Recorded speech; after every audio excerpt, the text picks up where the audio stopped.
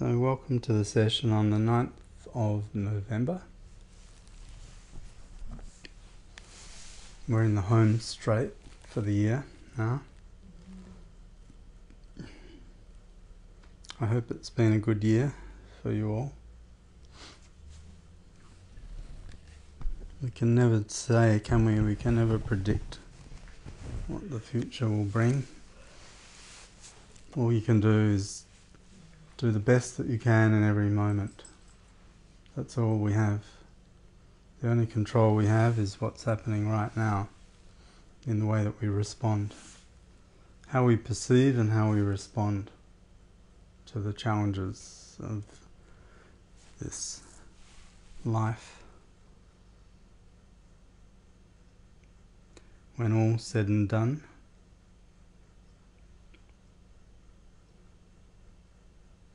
that's the choice, that's the freedom that we have. The freedom we have is how we choose to respond to whatever things come up. So when you evaluate your life this year, what are the decisions that you've made in how you've responded to situations? What have you learnt from those decisions, the consequences of your choices? This is the learning. This is why we're here. To learn to respond appropriately, compassionately and lovingly, with established in a full sense of present awareness. Once you get that one down, then it becomes less of an effort, more of a smoother ride.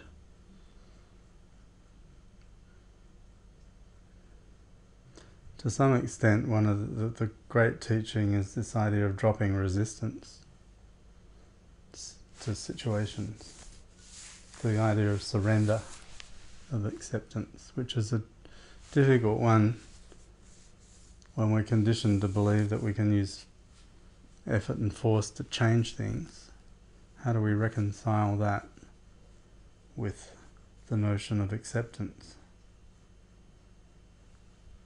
And the answer to that question is really one of developing discrimination and judgment, sound judgment, clarity of vision and insight, so that we know in those situations when the right thing to do is to act, and in those situations when the right thing to do is just to watch. Like today, you're at Aldi and a man was suffering. You thought he might be dying.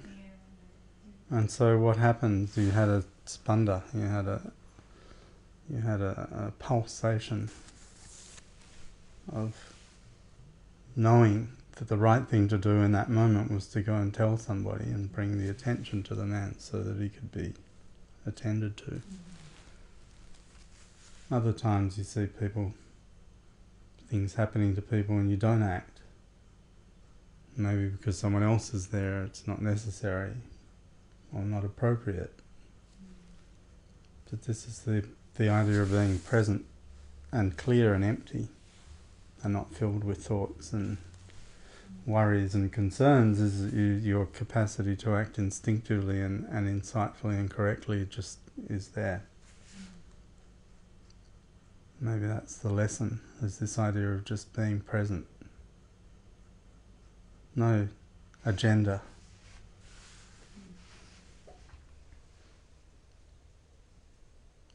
You tread lightly on the earth when you adopt that attitude. Become less willful. Don't use brute force to resolve situations. This is the art of skillful living. To know. This year become more skillful in living in the present moment and being a lot more empty, not trying to think my way out of situations. Mm-hmm. So I've become so much happier being just empty and things seem to resolve themselves.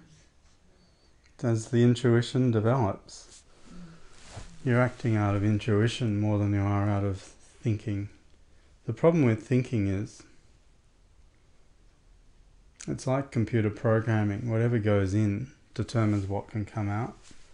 If thought is the basis of your decision making, then the quality of the decisions that you make are based on the quality of the thought and the information that's come in. If you have incomplete information or incorrect information, then any decisions that are made based on thinking alone are going to be fraught with error, because, you know, the foundation for the decision is flawed. Whereas intuition and insight, I think, draw from a higher source of just pure knowledge, that the knowledge that knows what to do in a situation is not a product of mind. It's just a product of attunement, being in tune with what the situation requires, and then you start to live more instinctively, less willfully, less mindfully. You know, they talk about mindfulness, but I think I'm a big advocate of mindlessness. Because I think there's too much mind. Particularly in our society, we're very identified with our minds. You know, it's I think you can use your mind in a more effective way when there is less thought. But when it's time to use your mind, then you can very clearly without obstacles. On one interpretation, when there is no thought, there is actually no mind. Mind is just one instrument, like body is an instrument, mind is an instrument. But I think intuition and insight are not products of mind, not in the traditional sense of thinking. And this is the thing that we find very difficult to appreciate, because in our culture it's all about the mind, cultivating the mind. Read more books, gather more information. But really, the insight and intuition are independent of information. I actually, when I do the corporate training, I have a slide that I show, and it's of a pyramid. And actually it's the pyramid that's taken off the back of the US $1 note. I don't know if you know that one, and it's got the eye at the top. Right. Do you know that picture? E pluribus unum. And so it's the eye of knowledge, of insight. But the top of the pyramid's been cut off. The last blocks are not there. And I don't know if I can show you while I'm recording this. Might be possible. So we go and look at the US $1.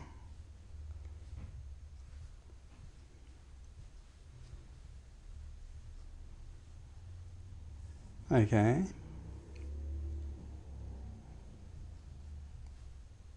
And of course the one they show me is not the one I want.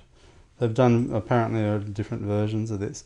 What do we call that? The pyramid at the back.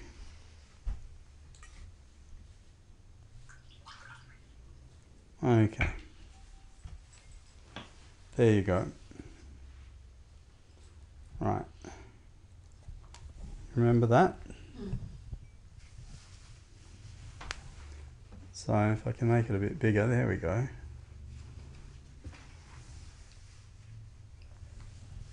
So you've got the pyramid, and then you've got the eye. It has a name. I can't remember what the eye is called.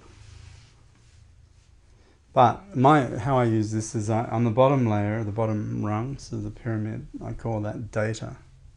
So it's just raw information, unprocessed. So it's just data points. And then on another row above it, I call that information. Information is when the raw data has been processed into a usable form. So it's actionable. Then it becomes information. So if you had, an example might be the weather readings over the last month. And if you had just had a whole series of temperatures, not organised in any way, that would be your raw data. and then someone comes along or a computer comes along and it systematizes them and it puts them into a table and it says, oh, these are the days and these are the temperatures.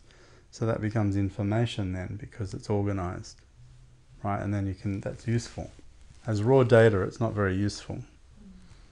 But information itself is only part of the picture. You then need to build on the information. You create another layer above the information, which I call knowledge. And knowledge is when you apply the information. When you learn how to apply the information for an outcome. That is knowledge. You can have a lot of information, but if it's disorganized and not applied in any particular way, then it's just, it's information overload.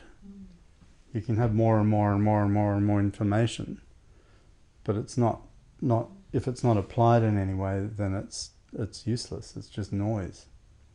So you want to create from the information. You want to process it into a form where it becomes applicable, and that's knowledge. So when you've got a lot of information and you know how to use it, then that's knowledge. But then that's not all. I then postulate another layer above this knowledge, and I call that wisdom.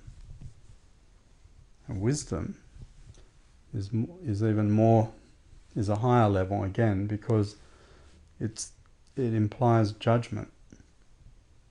It implies that you've got knowledge. Now, how do you use that knowledge? When is the appropriate way? Which knowledge should be applied in which situation?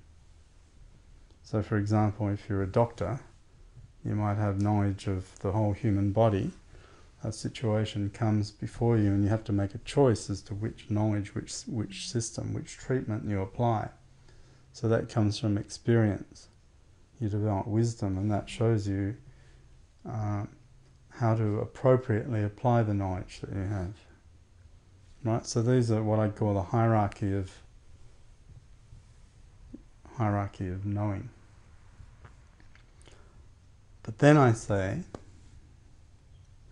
that there is another level entirely different from these, and it's not connected within the hierarchy, within the layers of the pyramid. It's what's happening up here where the eye is. And I call that insight. Insight. Insight comes from a very different place than from information. Insight is inspiration. It comes out of nowhere. It's not predicated on anything else. So if you're standing in the shower and suddenly you have this idea, a flash, or just a knowing, but a deep inner knowing, not based on anything you read, but just a complete light bulb. The light bulb goes off in your head, and suddenly you've got the answer. But it didn't come from reading a book or collecting data or doing a survey or doing any form of analysis. It just came from a higher place, you could say. And the yogis say that all the knowledge of the universe is already contained within the universe. The universe is basically a big giant information system. It can even, all the laws of physics, all the laws of mathematics, whether they're known and discovered yet or not, are all contained within what you could call just what they call in Sanskrit the Akasha. I was just thinking about that all the mathematical laws that are not known must exist. Yeah, I've talked about that before. Yeah, when we talk about discovery, and I say, where did the laws come from that are discovered? They were already there. Yeah, it's not like we created them. No, the law 2 and 2, Mind-blowing, actually. 2 and 2 equaled 4 before there were humans on the planet. Right. Right? So the laws of physics are already present. All the laws of biomechanics, all the different ways that chemicals will react with each other are already contained in the field of pure potentiality, which is this infosphere that permeates within consciousness, it is.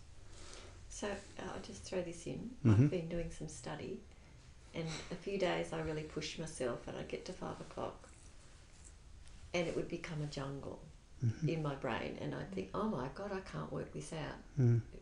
It was just, to me at that stage, an unsolvable puzzle. Mm-hmm.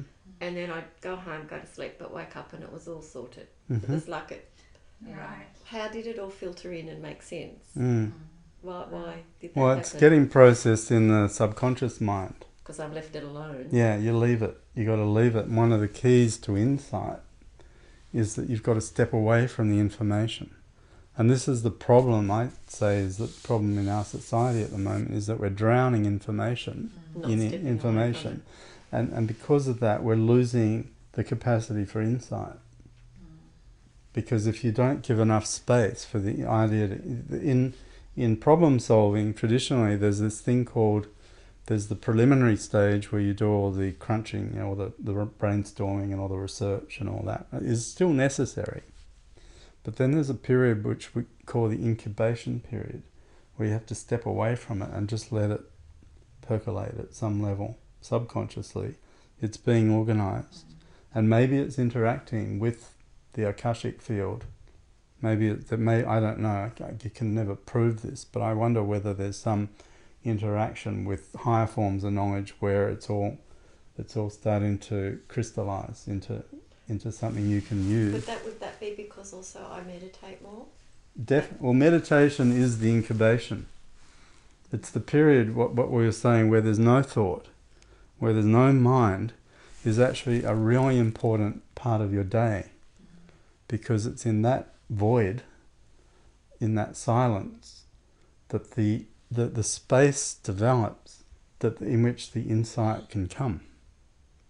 And if you don't leave any, you know how people are always filling up every moment with music, you know, they can't be. But we do get deadlines forced upon us though, don't we? Sure, but that's part of the construct. But there is still space in that construct. Yeah, there is still discretionary time that you have outside of that, where you can either choose to fill it all up, or you can choose to keep parts of it empty. And the more that you can keep the emptiness, this is why Nisargadatta in his book I Am That says, don't take on too much. Take on less things, he says, because this is someone that we've just been through this horrendous 3-month project of putting together an event. But, you know, that's okay. You can do it for short periods of time, the intensity, but you can't maintain that level of intensity without losing your sanity, because you've got to allow the space for the system to restore and the emptiness to occur and the processing to occur. And, you know, if you ever have a big job and you step away from it, it's important to have time to reflect and just to gather the learnings and the insights and the wisdom that you got. And that's what experience is. It's being able to extract the gems out of the morass of everything that happened. What are the key learnings, the takeouts? And you need a period of quiet reflection. That's basically what you did. When I left my big job, I took 5 years out. I mean, that's how long I took. But it's fantastic because you come back and you say, you can see patterns in things that you can't see when you're in it. Get distance Mm. on So I think the way that we use our minds in our society, and we're filling them up. You know, our teacher used to say, don't read too many books. He wasn't advocating ignorance, but I think what he was trying to indicate was that if the mind's not like a receptacle with a funnel, and the more you pour into it, somehow, you know, the better it becomes. Well, even a computer has its point at which you can't pick. In fact, you know, here's a classic case. yes. Kalyani's device is filled up with photos. Or you ever have a hard drive that gets so full that it can't actually process? Take anymore. It was going, just stop. Yeah, there's not enough. Anymore. There's not enough free Space. ROM, you know, in there. You can upgrade the RAM. You also have to increase the processor, get a bigger hard drive, because there's just simply not enough free space which equates to what my concept of emptiness I'm talking about. You need the empty space in order to be able to process, to move blocks of data around. You know that little puzzle that they used to have when we were kids? It was a little square thing. Rubik's Cube. No, it's a little square flat thing with numbers that you would push around. I remember. It's in a little square tray. Yeah. And there was tiles. one space full, empty. Yeah. But you had to get them all. And you had to consecutive. move them around using the one empty space. Now, if it wasn't, this is a beautiful example, if it wasn't for the emptiness, Wow. you couldn't solve the puzzle. So cool. I got to buy one of those. You could Yeah, use. I want. If you find one, buy me. I'll Yeah, buy one. For yeah. I know. Don't know what they're called now, but a number puzzle or something. But that is precisely what I'm talking about here: is the need for emptiness. Take the opportunity. If you've got a choice between getting some more information or just doing nothing, that the doing nothing is valuable. It's valuable. The downtime is actually valuable. And the constant more, this is not actually serving you. No, because you get to a point where it's jumbled and you think, what am I doing wrong, or what aren't I getting? You're blaming yourself for being sabotaging. Yeah, like, oh God, I'm stupid. I don't know what I'm doing. I think in a case of information overload, you lose the capacity for clarity and insight and good and sound judgment, because there's so much noise that you can't see the pattern.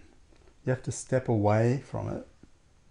You know, And it's addictive too. I mean, in our society, if you're accessing stimulating, insightful, exciting information, it becomes addictive, and you build on all of those avenues.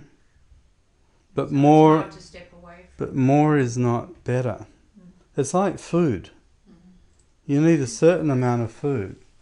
A certain amount of food is important, but too much. The third bite still tastes the same as the first bite. It might do, but after the 50th bite, you know, we suffer from overindulgence. Yeah, too much.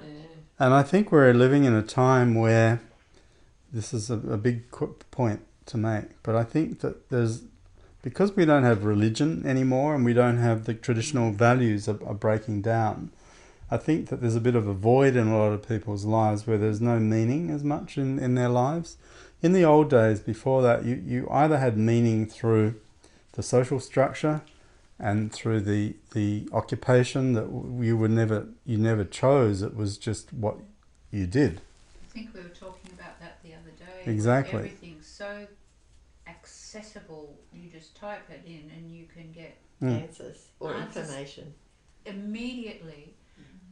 Previous to that, you had to go and search for that information, or you were very busy with your day-to-day life just to survive, to exist, you know. Yeah, but it's a question of there's information.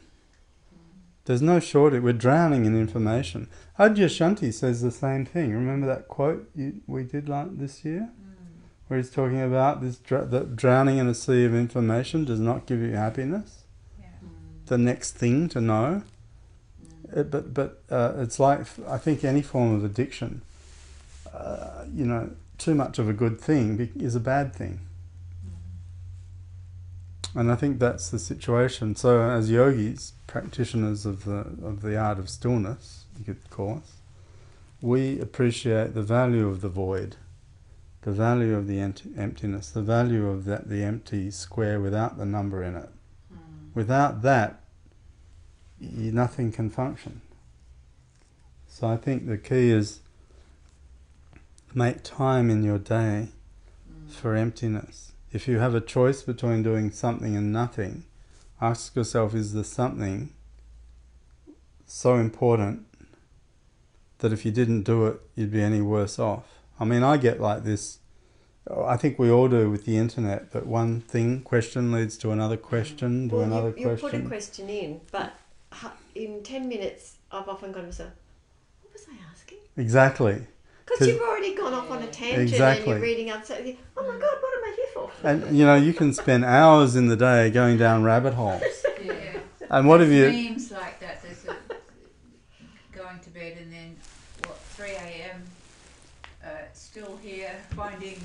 gestation period of a giraffe or something. Yeah. But you've read everything else about it, but you still haven't got that answer. This is the phenomenon of hyperlinking created this problem, right? That Yes. if everything's linked to everything else, then you can go in any direction. But there's no discipline to it. It's actually it really is an indulgence to do it that is just mind food, mind candy. Mind candy. Being hijacked. Yeah. Whereas I think, if you want to really understand who you are and gain a degree of control over your life, over your state, then you're not going to achieve it by those practices. They're just a distraction. And so I was going to the point that in lives that are becoming bereft of meaning, we look to fill that void through food, through, mental stimulation, content, Any of the senses. anything, sense pleasure. Yeah, we're just using that to fill the gap. But we know that ultimately it's not satisfying, because if it was, we wouldn't be continually on that treadmill. You would say once would be enough, but it's never enough. It's a temporary situation. So just test yourself when next time you go on a frolic on the internet, information frolic, or a binge. Ask the one question, find the answer, and then leave it. Because otherwise, But you don't know that you've lost your track Until until you go, Yeah. I know, but that's what am I doing here? but that's my test. This is the test See for if you. you can answer the question without getting lost on the tangents. Yeah. It's the present awareness of purpose that is the mastery of the game. Otherwise, the game's controlling you, right? You're not controlling the game; it's controlling you. You get sucked into this vortex of then what then, and then, and it's like the mind loves it because it's immersive. But you get nothing else done. But nothing. But when you walk away from it, it's like eating a packet of potato chips. At the time, every chip's fabulous, but at the end of the whole packet, you think, I really shouldn't have done that. Now I feel sick. Yeah. I It's- never feel I so think bad. it- Perhaps Now I've created something the else. desire. Something else. I guarantee we'll go and buy a packet of potato chips now. But that's the key. And when they make potato chips, they're They putting. make them addictive. They do. They use MSG and flavour enhancers and all that, and it's actually there must be so much science in the understanding of what it's that flavour, the fifth flavour of umami. And the crunch, that Yeah, crunch It's thing. the umami that does it. So I think that we've identified that in an information society, it's the umami of information that is not our friend. It turns into a tsunami. Yeah. Well, that's a good, so you better put all that on a card. Umami. The umami. Don't of let the information. umami become the A tsunami. Nice work. It's interesting how we know all this Mm. and we keep going back. No, I That's know. a very good point. That's a that's The recognition all of about the the silliness. recognition. Therefore, we recognise. So somewhere we already know Yeah. the answer. But The it's It's answer- an the, the element answer of exists. enjoyment that the addiction of it. overrides, Yeah. Mm. Anyway, so I guess the take-home point from this is try and substitute some things for no thing. Mm. Because it's in the emptiness that you get direct access to the insight, which is what we're really after, actually. We don't know, but we're really after just the pure knowledge of what I need to know or to do right now. And it can't be obtained through, this analysis paralysis, overthinking, that you overthink it, and it leads you to false conclusions. because if your only source of knowledge is just the mind's process, then it's only as good as what's going in, and also what your capacity to analyze, which isn't perfect. Or you have a reduced capacity to analyse with more information. As well. But let's say you don't really have the judgment or the prior skills to be able to weigh the information. So this is the other problem. That when you have wisdom, so you've moved up the pyramid, you know how to assign value to this information versus that information. If you don't have that, if you weighted all information equally, then you would have very poor judgment, because you don't know which things to discount and which things to accord more significance to. This is another thing. The information doesn't come bearing a little tag that says, now this is more important than that. So only wisdom can tell you that, because in the past when you've used the information you found that it was not applicable or limited or inaccurate. Then next time you go, well, I'm going to be careful about using this piece of information.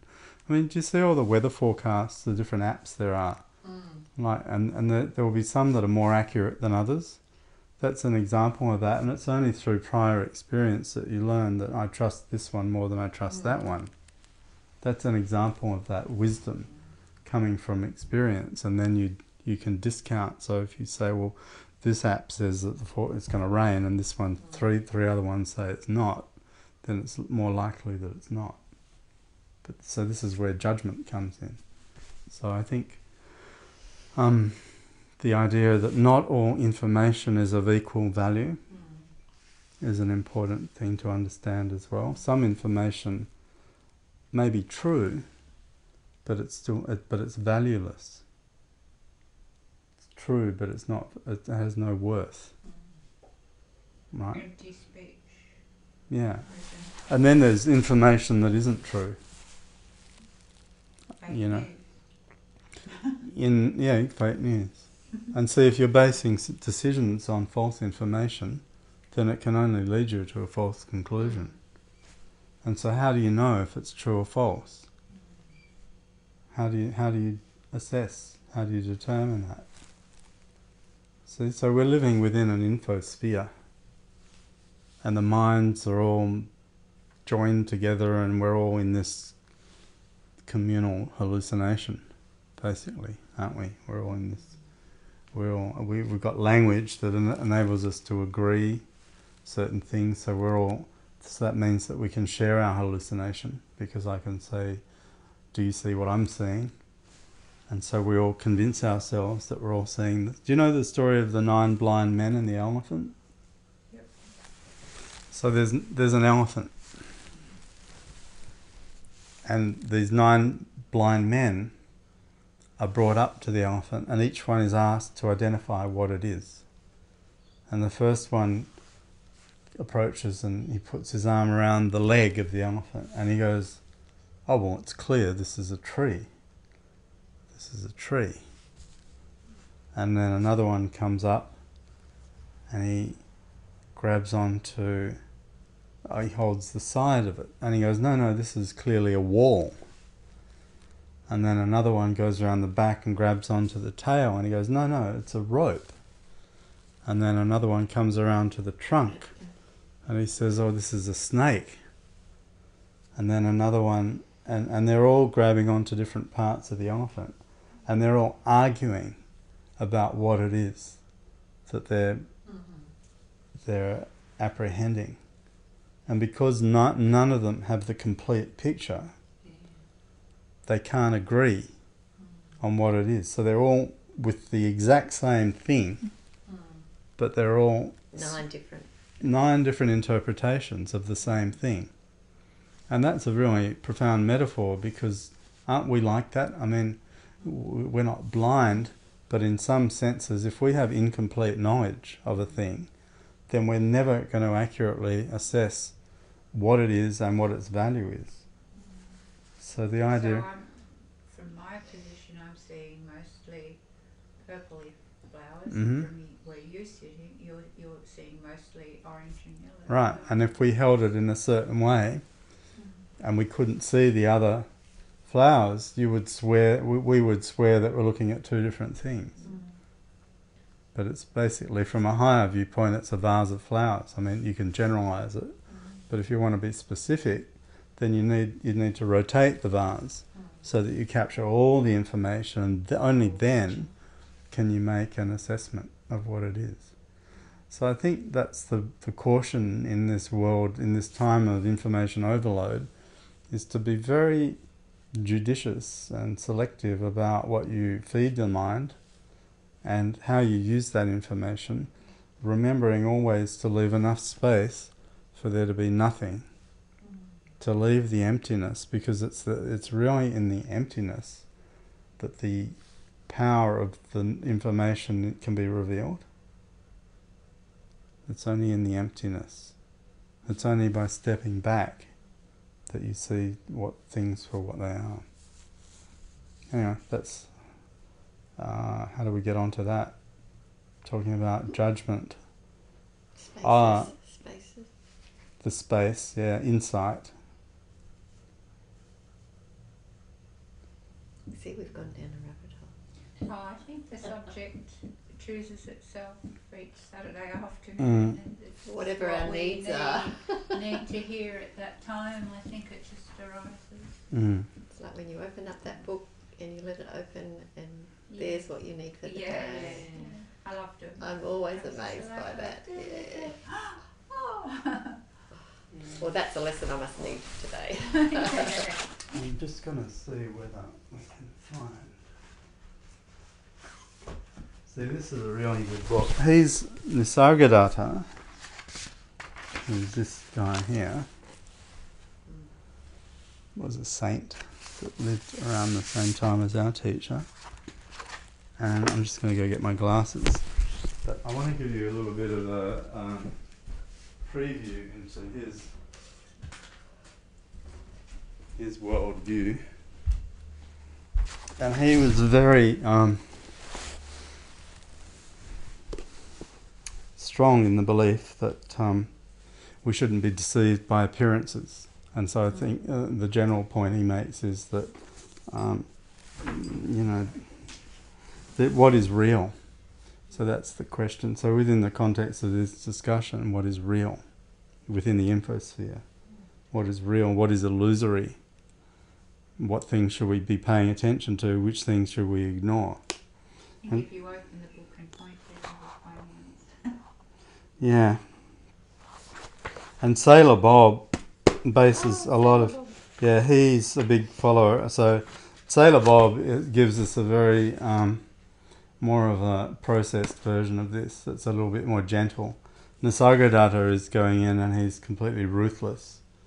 Like he just cuts away all the beliefs that are false and just hits you in the face with statements that are absolutely true, but they're very confronting for people that are very identified with their mind and their body.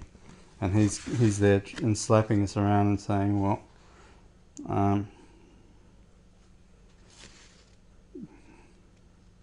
here's an example. The questioner goes, Maharaj, you are sitting in front of me and I am here at your feet. What is the basic difference between us?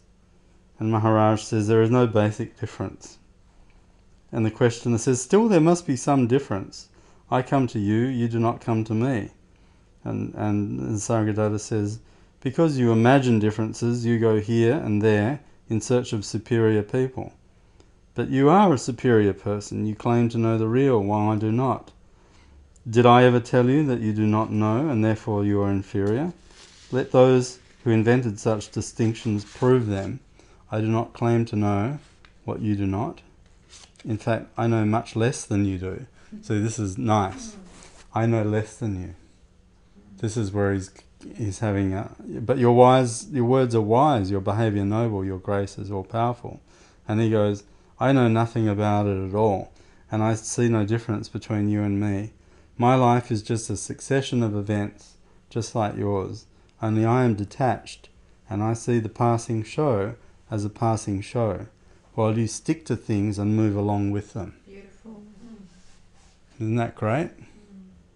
well, what makes you so dispassionate?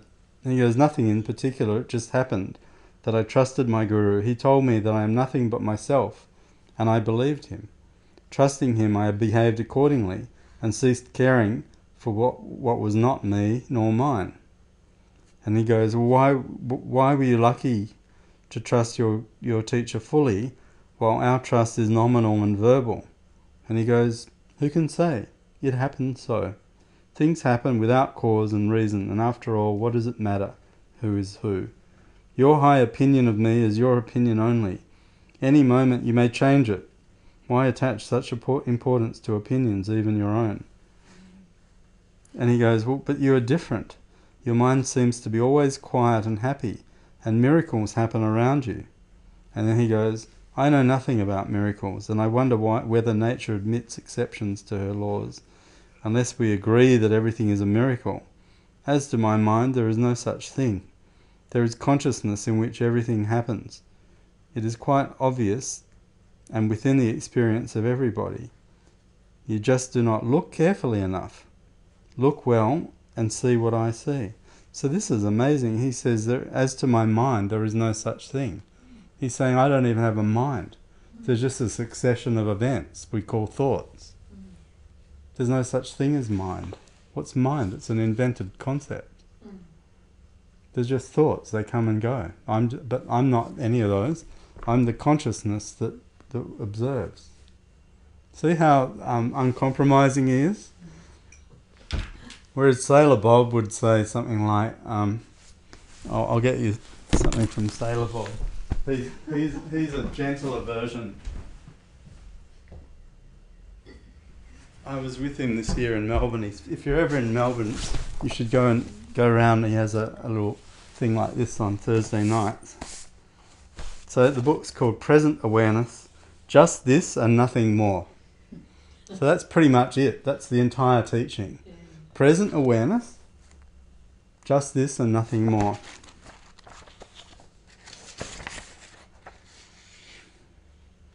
He wrote, he's a bit shaky. He wrote to Peter, who is already that.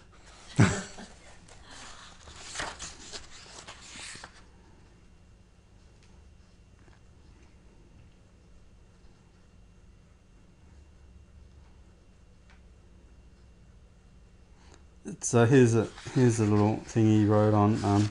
These are just recordings of what he was saying. If you happen to grasp what I am saying now, that is inquiring, because you are seeing where it all seemingly started from. You are seeing that there is no I there that ever could do anything. From that time we started to reason. Everything was acquired in the mind. It was all acquired mind from then on. This is actually relevant to what we've been just talking about, knowledge. Through the acquisition of thoughts, words, images, ideas, and putting labels on things, or conceptualizing, we built onto the I am, which is the basic underlying state, we built onto that events, experiences, and conditioning. Alright, so he's saying from the moment that the mind started working as a child, it overlays on top of the pure I am, which is just the pure state of being, events, experiences, and conditioning. We formed a mental picture about ourselves, a mental concept of what we believe ourselves to be. So what he's saying is that we're just a concept in our own mind. We've created this concept of ourselves. A mental concept of what we believe ourselves to be, instead of having no reference point whatsoever, which would be the natural functioning, we form this reference point or the ego or the self-center.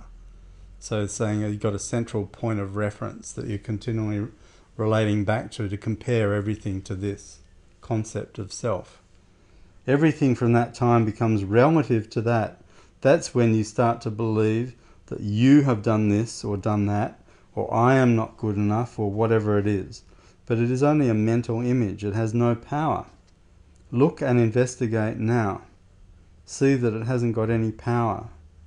It has no substance of its own. Try and grasp that I thought. I. Say it to yourself. Try and grasp hold of it. Try and make something substantial out of it. So what he's saying is just take the concept of I and look at what that is. And you'll see when you delve into it that it has no substance. It's just the thought of I. And then the questioner goes, Bob, do these things because that is the only way you will see. I know, Bob's saying you should do this as a practice, and that's the only way you will see, is to go in and unpack this idea of what is the I. So and the questioner goes, well, we almost exaggerate it. And he goes, yes, because you'll find that it has no substance. Above all, it has got no independent existence. How many thoughts can you have if you are not conscious or aware? None. So it can't stand on its own. There is no I or me that can stand by itself apart from consciousness. It's really only happening, it's a happening or event in consciousness or awareness. It has no reality. So then he goes on and talks about the conditioned mind and all that stuff that we were talking about. So these guys are really falling into this idea of examining the mind, examining what you consider to be self, and then the more that you inquire into that, you see that it has no substance. And so why go around defining yourself according to something that has no substance, has no independent existence, other than as a concept? And so then if you pursue that path, eventually it leads you to the conclusion that the only thing about you that is real is your present awareness of what is unfolding in this moment. That is the only reality. So this is a school of philosophy called Advaita, non-dual Advaita. There's no separation. Everything is just appearing within consciousness. And this idea of limited self is just a concept. This idea of separation is just an overlay. Anyway, this is pretty heavy stuff. I mean, the Advaita is it's sort of like they're shaking you and saying, wake up, wake up. And people find that pretty confronting, particularly if you've spent your whole life investing in this belief of who you are as just a concept. And suddenly someone comes along and says, but that which you think you are isn't even real. You go, what are you talking about? What do you mean I'm not real? Well, who is the you? The persona we built up of it. And he loves that word persona. He says persona is the Latin word for mask. Persona is a mask. It's the image that you project to the world. Having a look. Yeah. So he's saying we're all wearing these masks. Rumi says, throw off your mask, you have a beautiful face. Mm-hmm. It's very profound. It's profound. But the face that Rumi's talking about and what... Isn't the one that we think he's talking about. It's just present being. Present awareness, yeah. Present awareness of being. That is our real state. And all the rest is just a projection that we've taken on, that we've cultivated. You know how people cultivate an image? They've got an image. That's their mask. And you could go to another... This is one reason I think I like travelling, is you can go to any country where people don't know you, and you can actually adopt a different persona, and no one knows that it's not you. I don't really do that, but I'm just thinking that you could. I mean, this persona that we carry here is sort of pretty ingrained, and everyone expects that you're going to behave like Brahman, but if tomorrow you started just to throw that off and become like, I don't know, intoxicated with the bliss of your own being, people will go, but what happened to you? Where's the Brahman we used to know? And you go, that was just an act. That was just an act. You know, the symbol for acting, they've got the two masks, the happy mask, and so we're putting on masks, projecting. What will people think of me? Is that that's the game of the persona.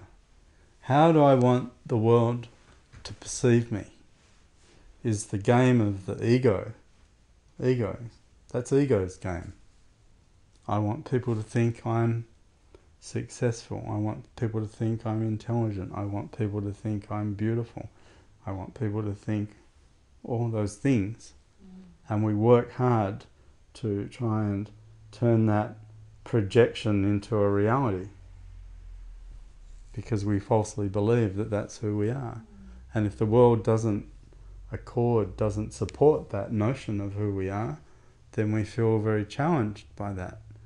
Imagine that you work so hard to look beautiful, but no one thinks you're beautiful. Or you work so hard to be successful, and then you lose it, the success. You know, you've invested. How much investment do you have in your persona? That's the question. How much have you got invested in and how much have you got invested in the thing that's behind the mask? And what these guys would say is you should be putting more effort into knowing what that is, because that's your reality. And you should be putting less effort into this because it's not real. Interesting, isn't it? Once you know that, the eternal present awareness, and you're content to rest within that, whatever happens out there is sort of less important. See, so we're re-evaluating the things where we should be investing our time and our effort and our awareness to the things that are enduring. And this is where he comes out with this statement on the cover of the book. This is how, committed he is to this idea. He says that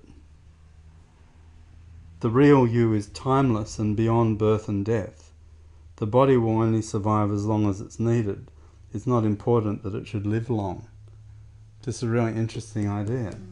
Because he's saying you're not that anyway. It's just a projection within consciousness that will be there, that the real you is eternal. It can't ever die. So know that, become that, be, established in the knowledge of yourself as eternal, and then whatever else happens out here is not that important. It's not real. When the yogis talk about real and not real, they're not trying to make a distinction between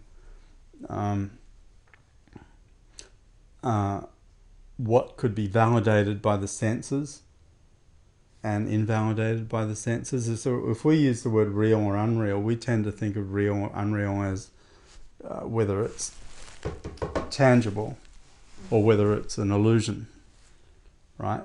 But they take a different view on real or unreal. Their view of real and unreal is that if it is eternal and unchanging, it's real. And if it's temporary and mutable, then it's not real. That's their view of reality. So you know, therefore the body is not real. Thoughts are not real because they're not eternal. They're just a temporary movement within consciousness. It's the underlying consciousness that's real. Because it's like saying that the ocean is real, but the waves are unreal. Because the waves come and go, the ripples come and go, but the underlying ocean is changeless in the sense that it will always be water. It will always be there as that form, or as that underlying phenomenon. But the things that occur, the changes that occur within it, in the yogic sense, are not real, because they're transient. So, well, let's wrap all that up. Let's tie it all up, put it in a box and put a bow on it. And we're going to call it the present. The present. What we're talking about, yeah, that's very good. It's a gift. I'm sorry. It keeps on giving. Yeah. I mean, it's really a question of where do you want to invest your time and effort? If we want to sum it all up, the real value is in the investment in time and effort into those things that will be reliable and there always. And know that. Invest in your knowledge of the self, in the eternal self. That's money in the bank. That can never be taken away from you. You can lose your house, your flawless skin, your reputation, all of those things can go. But if you are entrenched in the notion of yourself as this eternal presence that is in all things, then you can never lose that. And I even say, I think, when you see people that have Alzheimer's and dementia, and they've lost every memory and every thought, and then I think, you can never prove this, I don't think, but I think they are now retreating back into just pure awareness. They're like a baby, when a newborn baby's lying in its bassinet, and it's like this. They're just in pure awareness. They don't even have language that they can start to label. That's a mobile, that's a window. They're not even there yet. They can't. If you don't have language, you can't form concepts, actually. So you're just sitting there going,